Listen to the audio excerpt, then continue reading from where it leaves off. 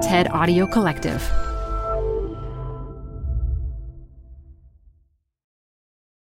Hi, I'm Adam Grant. I think about work a lot. That's why I wanted to tell you about Canva Docs, which will help you expertly craft your work communications. They have an AI text generator built in called MagicWrite, powered by OpenAI. You can generate any text you want. Job descriptions, marketing plans, sales proposals. Just start with a prompt, and you'll have a draft in seconds. Tweak your draft, and you're done. Try Canva Docs with an AI text generator built in at canva.com. Designed for work. This episode is brought to you by Progressive. Most of you aren't just listening right now. You're driving, cleaning, and even exercising. But what if you could be saving money by switching to Progressive? Drivers who save by switching save nearly $750 on average, and auto customers qualify for an average of 7 discounts. Multitask right now. Quote today at Progressive.com. Progressive Casualty Insurance Company and Affiliates. National average 12-month savings of $744 by new customers surveyed who saved with Progressive between June 2022 and May 2023. Potential savings will vary. Discounts not available in all states and situations. Got a business problem? There's a TED Talk for that. Stay updated on everything business on TED Business, a podcast hosted by Columbia Business School professor Modupe Akinola. Every week, she'll introduce you to leaders with unique insights on work, answering questions like, how do 4-day work weeks work? To will a machine ever take my job? Get some surprising answers on TED Business, wherever you listen to podcasts.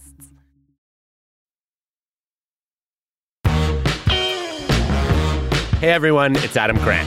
Welcome back to Rethinking, my podcast on the science of what makes us tick.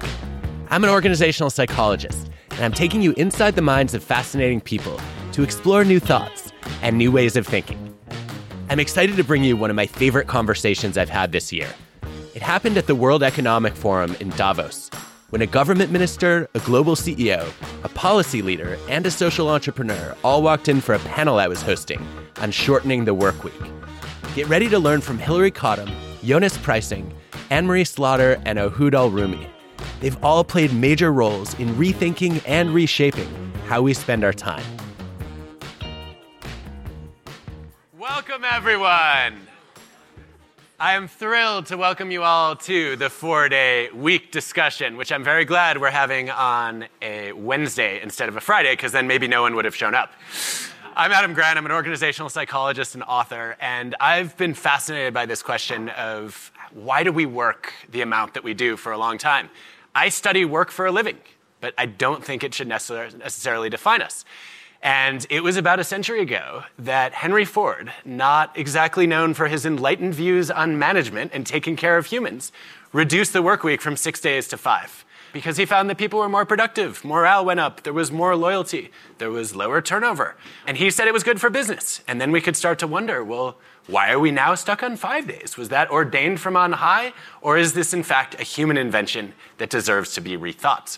A lot of organizations around the world are rethinking the work week right now. You've seen the trials by the Icelandic government, by Microsoft Japan.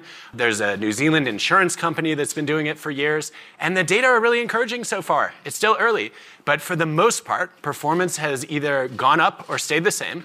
And people end up having more time to live their lives. And if there is a silver lining of COVID, it has to be that we rethink our priorities, right? That we may decide we don't want our jobs to be the center of our lives, and we want to plan work around life as opposed to vice versa, which too many of us, particularly in the West, have done for too long. So the purpose of the panel today is to talk about, is the 4-day week actually viable? If so, what should it look like? And how do we make it happen? Because I have met some people in Davos who do not think we should even work as few as 6 days. So I think we have some minds to change. Let me start with social entrepreneur Hillary Cottam. Hillary, can you give us some history and walk us through how did we get to 5 days a week and where should we be going? Okay, so let me say to start off that the question was necessity or luxury, and I think that this is a complete necessity for environmental reasons, for human well-being, flourishing reasons, and also for economic reasons. And I think what's really interesting is that, when you ask me about history, is that we think time is immutable, but if we look at the history of work, it changes. So we used to live by prayer time, some societies still do. Then we moved to agrarian time. Then we moved to industrial time, which you've referenced, which was really complicated. I mean, the reason that we have, in Western Europe and maybe in the US, kind of big clocks in our town squares is because the biggest problem industrial leaders had was getting people to work on time, because working to a clock was such a kind of alien idea. And now, of course, we've internalized the clock. But when industrial time started, people thought that there would be radical experiments. And one of the most interesting is Kellogg's in the 1930s. It was one of the biggest factories, the breakfast cereal. He offered his workers 6-hour shifts from 8 hours for exactly the same pay. And what happened was that people flocked to Kellogg's. Journalists, the Hoover administrators, social scientists, there are amazing household studies of what happened, because everybody thought industrialization would lead to less work. And so what's really interesting is that at Kellogg's, productivity went up dramatically, accidents went down, the economics of the company really changed, and people's lives improved. People said that they had, quote, more life, that they could fit in, taking care of people. They had time to make things. They ran their own sports teams. Things fitted into their lives. And what we know now is that, in fact, that wasn't the kind of experiment that stuck. It's very interesting why not, which we probably don't have time for. But even before the pandemic, the ILO and WHO said that work was killing us. And for the last 2 years, I've been running workshops with workers in kind of post-industrial places. And what they ask for is not a 4-day week. What they ask for is a rethinking of the linear life with less work. So I think it's a necessity, but it doesn't go far enough. Because 4 days is a male solution to this problem. Because basically it doesn't think about care, because care of our children or our parents or just being with friends doesn't happen in 4 days, it happens around the day. So what we actually need to do is rethink the boundaries of time between work and care. Rethinking the linear life, of course, doesn't mean just the work-study kind of in blocks. And maybe we need some new boundaries so that we do have time to play and to be and so on. So a 4-day working week, a necessity, a start, but I think not the picture. I think we could get on board with that. To be really clear, how many days do you think we should be working total, though? Are you advocating for a 2-day week, a 1-day week? Like, how much work do you think is ideal?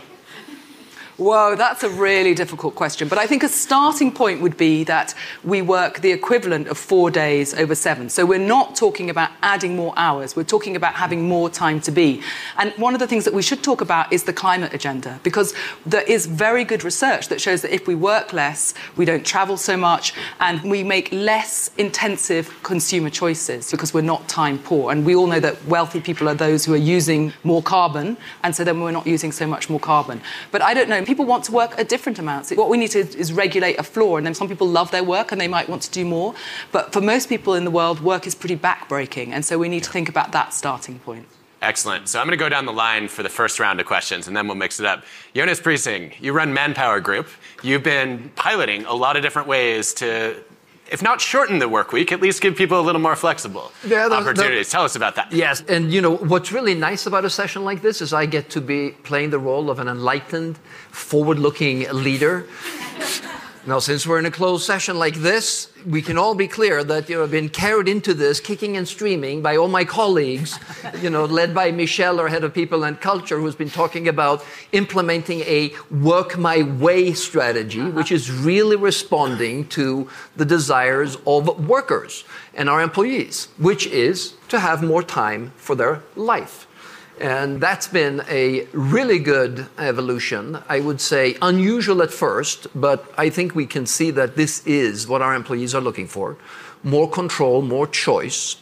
I'd have to say, though, that the 4-day work week discussion, I see it as part of the desire so clearly expressed during the pandemic, and will be one of the lasting legacies of the pandemic, that workers in general desire more flexibility so they have more choice.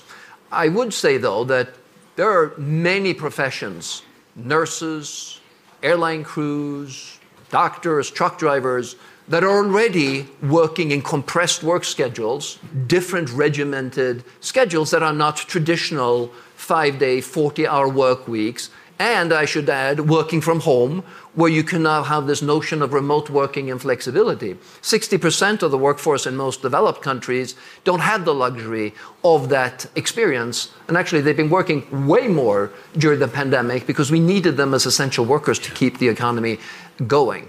So on the one hand, I'm delighted with the discussion. I'm absolutely in favor. We have a great scheme at Manpower Group that we're now working towards, and I think that's the way we're going to be doing business going forward, giving people different choices, trusting their judgment. It's not necessarily an individual choice, though, because being in a company is a team sport. So teams will have to decide how best to engage and when to be together, when not, for what purpose. No point in coming in the office to have a Zoom call, but you want to have time to collaborate. But at the same time, I would argue this needs to be equitably distributed across many categories of workers, not only knowledge workers, not only those that can work from home, but people who are in production lines, who are driving trucks, who are in warehouses, who are in manufacturing.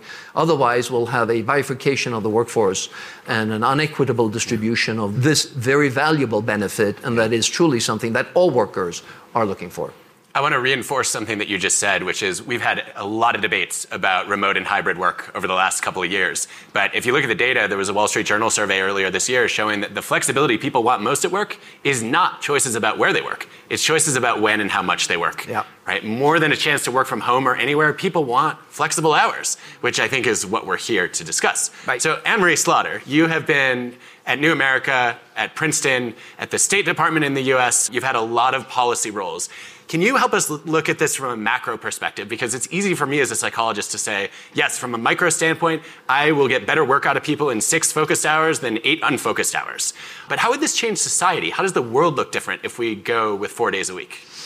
So let me start by saying I think of it as 32 hours distributed as necessary. And I actually think there's lots of experimentation. I know there are places that do 2 8-hour days and then some 4-hour days that obviously you can do 5 6-hour days or 1 day off. So just putting that out there.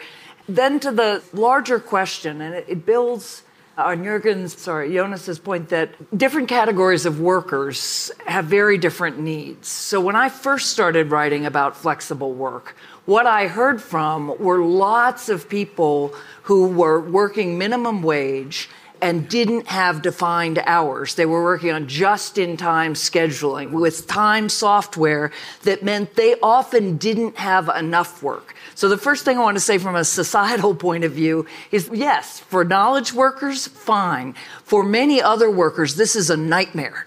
What they want is predictability. They need to know when they're going to have childcare. They need to know they're going to have enough hours to actually make it. And unless we address that, this simply increases the inequity that we already see so dramatically much, much, much further. So start with that. Whatever we do, we've got to make sure that everyone is able to work enough hours to have a living wage. Beyond that, though, I think there's a revolution here in agency, and that is good for society. And I'll use the example of an academic. As a professor at Princeton, I had to be in the classroom maximum 5 hours a week. Now, for each of those hours, I had a lot of preparation, but that was on my own time. I also had to show up at a faculty meeting, and I had office hours. The total, not more than 8 hours.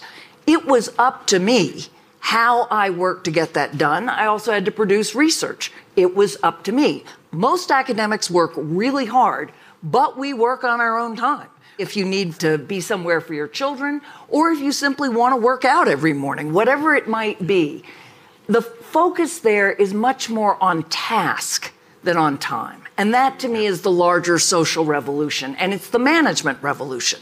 It is so much easier to manage according to presence rather than performance.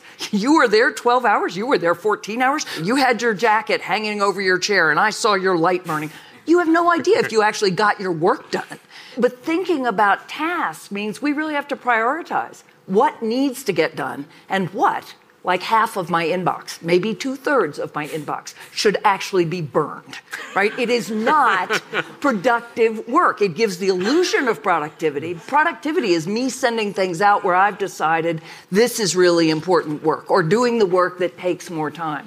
So I do think it would be far better for society. Again, thinking about all of society, I think it would give us time to be whole human beings. Hillary and I have written a lot about what we call sapiens integra. So there's Homo economicus, this mythical human being that is rational all the time and driven by a set of utilities. And then there's whole human beings who also have care and connection and other good things. It would be good for all of society. But I also think this increase in agency of here's what we need done. Now you figure out how best to do it. This reminds me of one of our deans who complained that I didn't go to enough faculty meetings and I needed to put in more FaceTime. And so I FaceTimed him. I also would really like to know the physics of how to burn email, but that is for another day. I know. I was sort of having this nice image of it just like self-destructing. Yeah, like in Mission Impossible. Which really captures the rage that you feel about all these intrusions into your life. Ahood Al-Roumi, as a minister, you have embarked on one of the bolder tests of a shorter work week. Can you tell us about, I think it's 4.5 days. Some opted for 4.5, some opted for 4. But before I start, Adam, if you allow me, this concept of the shorter work week, I kept my eye on it for many years, given my previous role as Minister of Wellbeing in my government. And I saw there were many trials around the world since 2008, but something shifted in the past 2 years. As Jonas said, this may be part of the impact of COVID and the pandemic, where people went through a roller coaster of change. They worked from home. The line between the personal and professional life blurred. And then when they started going back to the organizations, there was a tension. There was more demand for flexibility, well-being, discussion about mental health, and also more the tension between the remote and the physical work. I see more of the implementation around the world in the private sector rather than the governments, because governments usually are slow. They have rigid systems. In the UAE, we are creating the government of the future. We always push boundaries, and we're not afraid of experimenting with new things. And maybe we are the first country in the world to institute the shorter work week government-wide. And employees are given the flexibility to work remotely or manage their working hours on flexi times. This decision was triggered by 4 reasons. First, enhancing the well-being. Second, strengthening the family bonds and the community relations, because people will have more time to take care of their families, whether men or women. And they will have more time for recreational activities. The third one is economic, because when people have a longer weekend, they can spend more, and this will benefit the local domestic sectors, and also to better align with the global markets. Also, I can mention some of the factors that really supported us in this implementation. First, discussion on well-being is advanced in the UAE. We started in 2016 developing a national well-being strategy. That was even before the pandemic. Main pillar of that agenda was well-being at workplace. We developed the tools and the guides for that. The second, as Anne-Marie mentioned, we focus on results, not clock in, clock out. Productivity at the heart of what we do. We have systems to measure the performance of entities and individuals. Third, we had the right digital infrastructure, which allowed us to provide services 24/7, regardless of the hours or the working days, which is really essential for governments, because some of the early trials around the world failed because of the complaints from the citizens, because of the disruption in the service delivery. And the fourth thing is that we had agility in our HR system. We were able to move fast, and we were supported by the leadership. And maybe I can share later with you some of the early data that we gathered from this implementation and what we learned from this experience. We would love to hear about those data now, especially because there's some other governments here in Davos that could benefit from your expertise. Thank you, Adam. We started the implementation in January 2022. So some of the early data that we gathered are really promising. 70% of employees reported that they are working more efficiently, prioritizing and managing better their time during the week. 55% reduction in absentees, which is wonderful. And 71% of employees reported that they're spending more time with their families. And let me share a funny story with you about this. When I went to office on Monday morning after the first long weekend, I was so excited and happy to ask my colleagues, how was their weekend? And I was shocked. Some of them were lost. Some of them were angry. We don't know. I said, what do you mean you don't know? We don't know what to do with the extra time that we have at hand. So they needed some time to adjust to the extra time that they had. And now they're spending more time with their families. And also 95% of students reported that they enrolled in more extracurricular activities during the longer weekend to support their talent or hobbies. So the results are promising, but we are still monitoring the implementation to make sure that objectives are met and that we can adjust the policy as we go forward. Yeah. It reminds me a little bit of something that happened in Brazil not long ago at SEMCO, where there was an observation that people, by the time they get to retirement age, are often not mentally or physically able to take full advantage of it. Yeah. And so they started a Retire a Little program where you could buy back a day of your week. And they expected that it was going to be people in their 50s doing it, most popular among people in their 20s and 30s. Hi, I'm Ben. I suffer from a condition called writer's block. It strikes when I'm at work. That's why I choose Canva Magic Write. It works fast, generating text in seconds, thanks to AI. Common side effects include increased productivity, compliments from coworkers, feelings of satisfaction. Now I can say bye-bye to writer's block. Ask your boss if Canva Magic Write is right for you at canva.com, designed for work. So we have heard, I think, a very strong case for the well-being, family, climate, economic benefits of shortening the work week. I'd just love to get a sense of the room and the panel. So let's start with one question, which is, can you just hold up the number of days per week that you currently work? I'm a hypocrite, but okay. Okay. I'm seeing a lot of 6 and 7s out there. 2 hands would be the clue.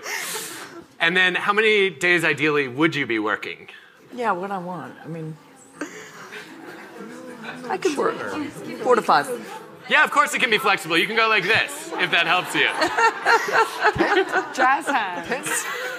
All right, so I think the majority, both of the panel and of the room, is working a lot and wants to be working less, even if they love their work. Yeah. So what are the obstacles to moving toward that world, and how do we overcome the resistance? I'm going to open this up. Where do we go next? And I will cold call if I have to, but I know you all have thoughts. No, go ahead. No, you go. Well, I was just going to say that I think that what Oud said is really interesting, that we do have to kind of relearn how to use disposable time. And we did see this in the pandemic. We saw people beginning to take up knitting or baking, and we began to kind of use our leisure time in different ways. But I also wanted to come back to a point that both of you made, which is that I read this analysis recently that actually Keynes was right, that over our lifetime we do work 15-hour weeks. It's just that, as you said, we have it all at the end of our lives. And one of the most interesting experiments that I've seen is in Scotland, where in the state, with very difficult work like a grave digger or a rubbish collector, you can only apply for those jobs when you're young. And then when you're a bit older, you do slightly easier work, and then at the end you become kind of a community worker, a janitor.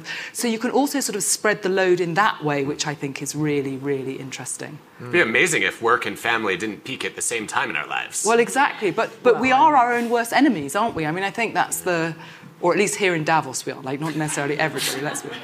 But isn't the source of the happiness and the delight with the ability to work in new and different ways, the ability to choose how you want to work that works with your life? And different people have different circumstances.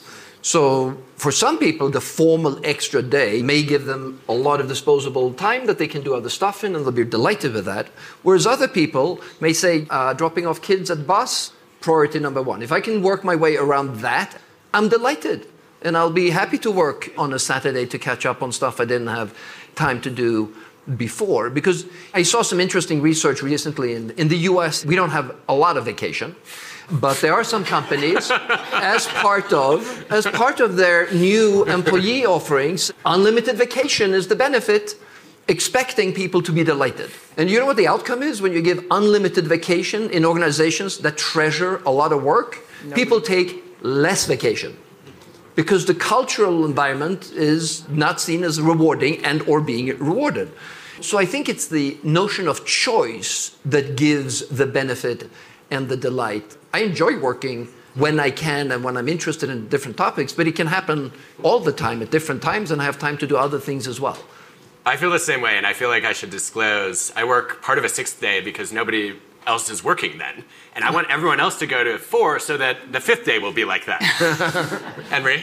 So I will say at New America, you get 6 weeks paid time off. So that includes everything. And you can only roll over 2 of those weeks. So if you don't take 4 weeks, you're just leaving money on the table. You will not cash it out when you leave. That's how strongly I believe that fundamentally, I put this on my out of office in August, that I can do 12 months of work in 11 months, but not in 12 months. You give me that 1 month off, and really off. I mean, yes, I read, I do the kind of thing that I never have time to do, but I don't do email, I don't do your sort of standard stuff. And that recharges you. Mm-hmm. You need that for your productivity, your creativity, all of that. So I actually think even in the United States, we desperately need to change that. But it does come down also to what we value in how people spend their time. So in the Atlantic article I wrote a decade ago, I pointed out that if you had a man in your office who got up at 4 to train for a marathon and then came into the office and worked a regular day, he would just be, wow, look at that discipline. That's really something. Very much impressed. The woman who does that, and I know many, who gets up at 4 to make sure the lunches are packed, getting her kids ready, and then comes in, is actually regarded as less than if she's spending time on care. So the question is, what do we value? The United States really thinks that how hard you work is the measure of your moral worth. I would argue that caring for your family, that the time you spend on emotional caregiving is, if anything, it's more a measure of moral worth, but at the very least it's equal. So if we're going to think about time off, we have to not undercut it by thinking only some things or sneaking that work on the weekend is what really defines, a human being we admire, as opposed to a really well-rounded human being, a human being who has many hobbies or really spends that time on community or family care. Wow, being a hard worker does not make you a good person. You heard it in Davos. I work hard and I expect people to work hard, but that doesn't mean working all the time. Far from it. I want to make sure we have time for lots of audience questions. So let's begin. We have a hand. I just want to remind everyone that questions do end with a question mark. Thanks, everyone. Hi, Hiba Ali. I run a news organization that reports about conflicts and disasters around the world, so we're very busy, so I work a lot. And appreciate all this thinking, but I suppose you can switch down to 4 hours or 4 days a week. But 4 hours a day. 4 hour work week. But if everything around you is still moving at the same pace, it's impossible. You can't. So you need the whole society to slow down, and that's a much bigger challenge than telling your employees you can work 4 days a week. So how do you tackle that piece of it? So in the UAE, the shorter work week was implemented for government. We did not impose it on private sector. What happened, interestingly, that 50% of the private companies followed the decision. And even some of the global companies who have offices in the UAE took that practice and applied it in their offices across the world. So I agree with you. There should be a coordinated effort from the private sector, public sector, to make it easy for people to adapt, whether they have children in school or they're working in the private sector or the public sector. So this is also a lesson learned from the UAE. I wonder if that would work in reverse. If a bunch of private companies start it, will governments follow? I think we have a bunch of hands. Right over there, please. Thanks very much. I'm John Neal, I'm chairman of Unipart Group. So, we all kind of like the idea of working less hours and being more flexible, but there's an economic cost to it. So, if you just ask people, would you like to work less? Yeah, sure I would. But would you like to pay the consequence of that? And then a more controversial question is, if we asked you to work more hours, but you get these benefits, more money that can be spent by the state on providing benefits for people, what would be the answer? And that's the question I'm really asking for the views of the panel on. And I realize it's a little counterintuitive in an environment where we all like the idea of working less and working more flexibly. Yeah. What you're getting at is the drive for productivity. Assumed in all of this is what Anne-Marie said, is 12 months of work done in 11 or 10 or whatever it is.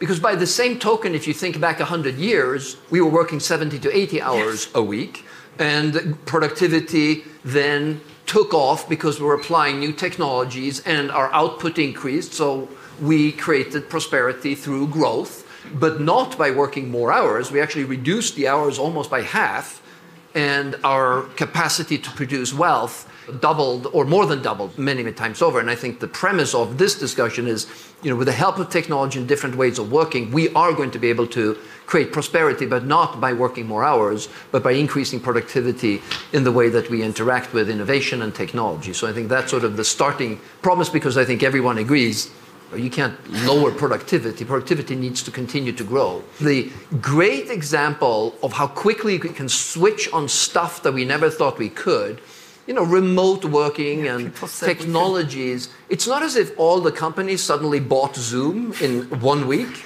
We all had the technologies, but we used them infrequently and poorly, working our normal lives. And then suddenly one day we couldn't go to the office. And the very same technology suddenly was the lifeline that saved all of our businesses, and we could continue operating in new ways. So the shift, when forced, can actually be dramatic and can be very, very quick as well. Can I add to this? I think, it is true that all the experiments show within reason that if you work less, you are more productive. So we do reject the premise, I think, of your question. But the other thing is, I think what's really important is how expensive this overwork is. So this is why the ILO and WHO, their data shows that work is killing us, because if you work too much, you have, societies are dealing with a massive mental health crisis. They're dealing with all kinds of chronic disease crises because we're not kind of, out and about and walking, so we're kind of suffering from different chronic conditions. So there's a huge amount of, particularly state expenditure, that is actually addressing too much work. Because, unfortunately, the kind of work that is too much is not represented in this room because we are all kind of knowledge workers and leaders and so on. But for most people, this is a kind of huge issue. And then the other thing, one of the biggest differentiators in what happens to our children is, does anybody have time to help them with their homework? Yeah. So if you have two parents working, as all the families that I work in the kind of work I do, really, really long hours, they don't have time for that. It's a massive marker of inequality that is then marking the next generation. And we have to think about this as sustainable over generations. We have a question in the front, and while the microphone is on its way, this is a good time to say that WEF actually has a framework on what good work looks like. And if you take a look here, I would just highlight a couple of things on here. Obviously, inclusion's there. Flexibility is huge. But we're also talking about health and well-being being part of the responsibility of an employer. And I think that has come on the radar in a big way in the last few years. And the cost of burnout for cardiovascular disease, for depression and anxiety, and a whole host of other psychological and physical conditions, I would estimate far outweighs the benefit of whatever extra hours we are putting in. Thank you. Mina Al-Arabi, I'm the editor-in-chief of a newspaper called The National. It's a 24-hour media outlet. So like Heba, I think about, this is wonderful, but we have to cover the shifts. So one of the things, I had a two-pronged question. One is that we could give people 4-day weeks and reduce the hours they're working, but we'd have to find people who are equally skilled because it would have to be shift system. And at a time when we're looking at a real search for talent, how are we going to find that given the crunch that we're in and the expectations post-COVID? And in addition to that, not working would include not reading email. Is that possible for the majority of people who are not leaders, who can actually delegate down?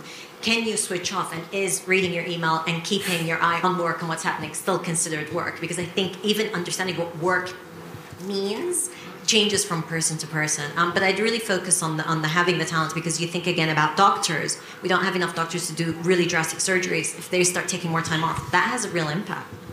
I challenge your doctor point. In the British Health Service, we don't have enough professionals. We just can't train or steal enough people from other countries to keep our health systems going.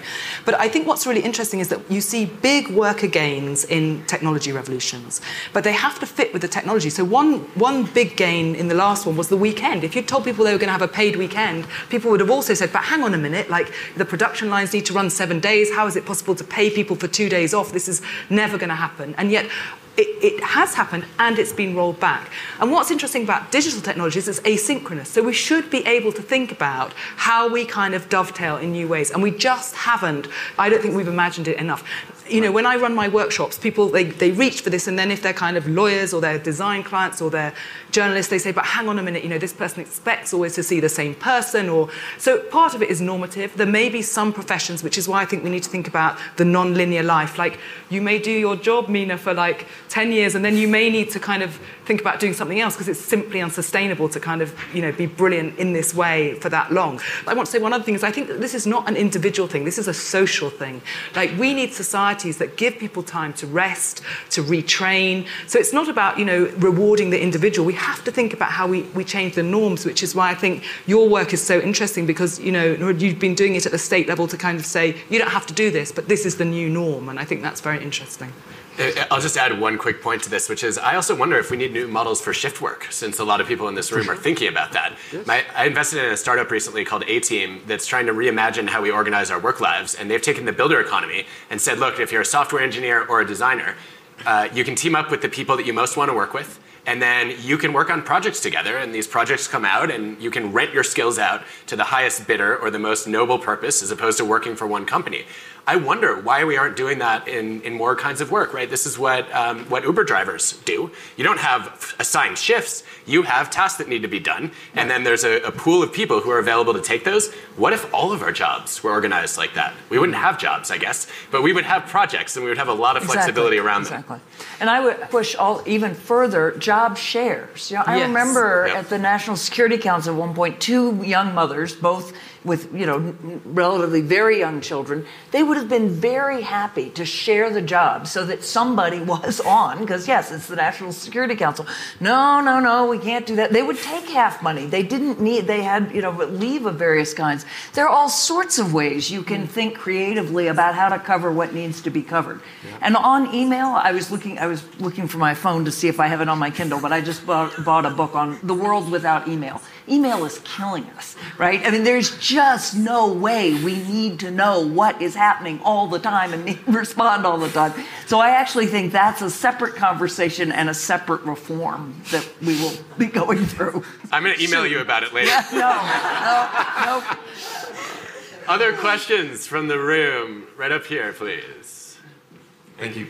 Hi, Henry, based in Manila. I run an education company there. But I'm also half French, and we did implement a 35-hour working week. And I was just curious what your thoughts were, A, on that experiment, and B, on the role of government legislation. Because the theory in the time in France was, if you wait for people to come up with it, if you wait for companies to legislate, it's going to take too long. We're just going to impose it on everyone else. And obviously, lots of backlash, but it pushed through. So I'm very curious what your thoughts are on legislation in general and in the French example, if you have any thoughts. Thank you. That's a great example of a change that wasn't driven by productivity improvements, but a societal desire to work less, with the theory that if you take 40 weeks to 35, lots more jobs will be created, and the 8% unemployment rate at the time in France is going to come down. None of that happened. No, that didn't happen. What happened was that everybody continued to work exactly the same amount of hours. Because you're in France, though, Frenchmen have 8 weeks of vacation. So not more people got into the workforce, no more jobs were created, but people have difficulties, frankly, in France to manage schedules that are overlapping. We have a lot of frontline people that are 3 or 4 people in the office. There's a lot of coordination between who's on vacation and who is not, so as not to break the 35-hour work rule and giving everybody the legislated time off. So as far as the intention was concerned, it is considered to be an abject failure, actually. Wow. So, Ohud, tell us how we can make this a success. Can you fix France for us? I'll talk about the UAE. So, you know, Adam, I see the 4-day work week as part of a bigger fundamental changes that we are witnessing in workplace. Yeah. And this change is unavoidable, fast-paced, and continuous. And I think the governments can play a role in being the role model and championing the changes in workplace. Because I think The pandemic and the disruption caused by the pandemic is giving us golden opportunity to reimagine the legislations, redesign the work that was invented 100 years ago, and have more agile and flexible systems. In the UAE, we mandated on the government. We did not mandate it on the private sector. But then the private sector, when they saw the government leading, they opted to implement it in the private sector, and not just in the UAE, but in the world. Entities, they need data. They need numbers. So we need to do a lot of assessment and publish numbers to convince also leaders, whether in the public sector or private sector, to adopt the new norm. There is no U-turn. It's just going forward, and many of entities will adopt the shorter work week. Perfect segue to my closing question. In the minute we have left, we didn't really answer the question of how are we going to get more people on board with a shorter work week. Can I ask you each to give us a sentence, if you have one piece of advice for the room on how we can make work a slightly smaller part of our lives? What would you suggest? And I'll just start by saying, don't count it out until you run the experiment. Pilot it. Let's actually see what happens. In labor markets that are constrained in terms of workers are making the choice for us. They're joining organizations that will provide flexibility and choice. And working their way, or working my way, is really the way to attract and retain talent. So I think it's a little bit of an academic question, because I think it's going to be reality. This is how the world is going, because workers want this to happen. We've proven that it can be done, and it's moving in that direction. And I would say for the managers who are worried about it, because I find it's much more the managers than the workers, manage to task. Identify, this is what I need done, this is when I need it done by, this is the quality I need, and then just see. So I'm a social entrepreneur, and I find that the pushback often comes from small businesses. There's often an idea that big business can do this, but small business can't. And what I've done is I've used an organisation called TimeWise UK for my hiring. TimeWise has women who basically want to work predictable flexibility. I hire from them. Immediately, I have a fantastic workforce that share that norm, so there's not like one person kind of dropping off their kids, and then everybody else begins to adjust. So other younger workers might not have children, but they certainly want to see their friends. This can't just be about whether you have children or not. And so this immediately begins to kind of shift the norm. So don't do it a one-person thing, hire in that way for a cultural, and it can happen everywhere. Let's focus on the purpose. What are we trying to achieve here? I think it's the well-being and flexibility. So this can be achieved by a shorter work week or by other tools that can be the answer for the purpose. And for governments, I think the non-negotiable is service delivery to public. We cannot jeopardize the service delivery. So as long as we providing the right service to our people, then we can adopt any solution. Well, we have a range of views on the ideal amount of work, but I think we're all aligned on the idea that we want to make choices about how much we work, and that ultimately people should be evaluated not on the time they put in, but on the contributions they make. Thank you all. This discussion was first broadcast on Agenda Dialogues, one of several podcasts available from the World Economic Forum. You can find that and their other shows, Radio Davos, Meet the Leader, and the World Economic Forum Book Club podcast, wherever you listen. Rethinking is hosted by me, Adam Grant. Our team includes Colin Helms, Michelle Quinn, Ban Cheng, and Anna Phelan. This episode was produced by Joanne DeLuna and mixed by Sarah Bruguer. Our fact checker is Paul Durbin. Original music by Hansdale Hsu and Allison Leighton Brown.